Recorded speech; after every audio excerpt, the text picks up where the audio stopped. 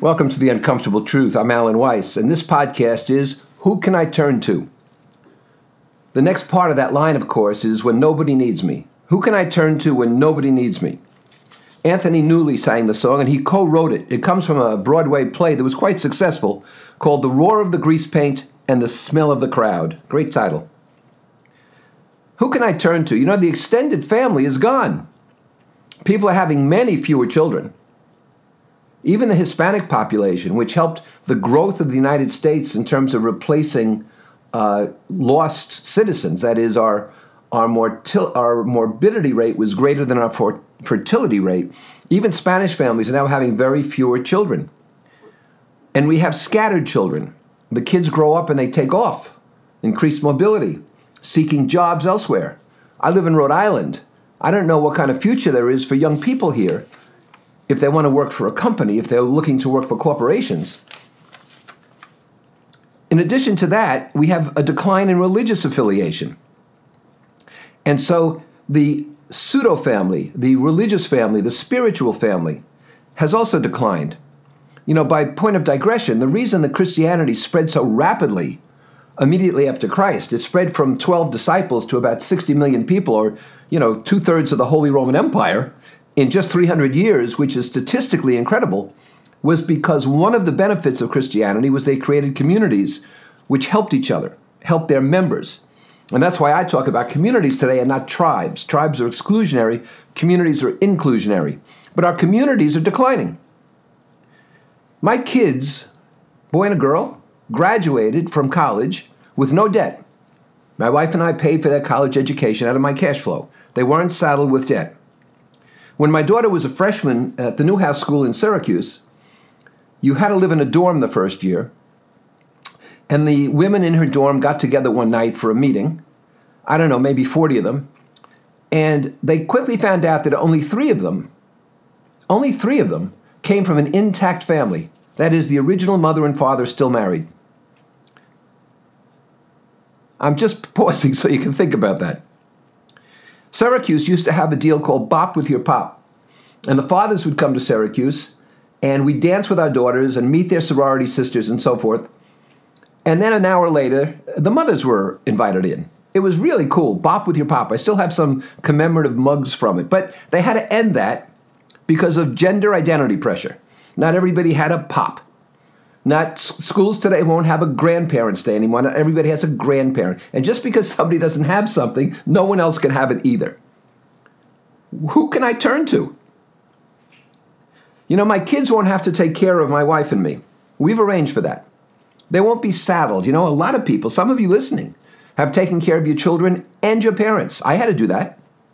And I did it proudly because I could, but not everybody can. It's a tremendous burden. Well, my kids won't have to take care of us. We've arranged for that. I'm not letting them put me in a home, if you know what I mean. But we become a society of individuals. Individuals without common bonds. We have a very liberal mayor here in Providence, Jorge Elorza. He lives with a woman. He has never married her. This man's supposed to be a model for our community. And they had a child a year ago.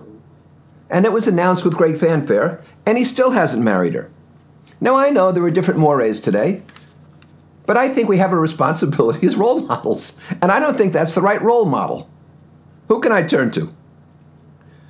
Couples, you know, are having children later than ever. They're getting married later, having children later, and they are having fewer children.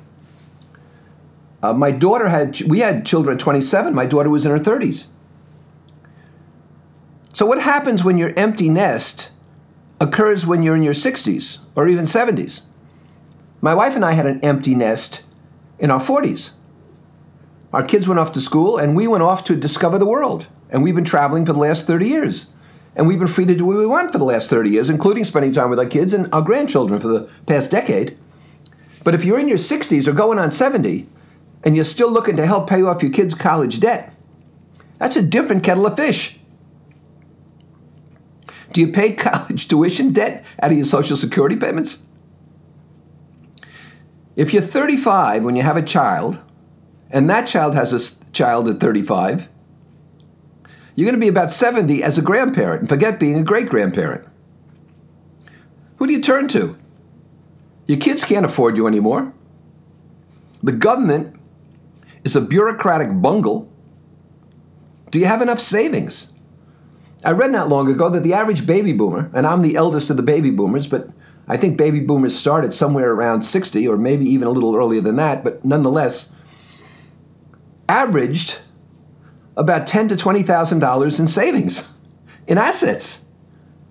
That's incredible.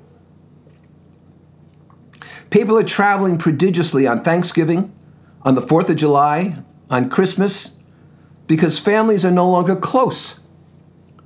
Something like 40 million people hit the roads this year. I think twice last year. Gas prices don't really matter. The economy's booming, but it's because families aren't close. You only get to see them twice a year or thereabouts. We often don't know our neighbors, and we usually distrust strangers.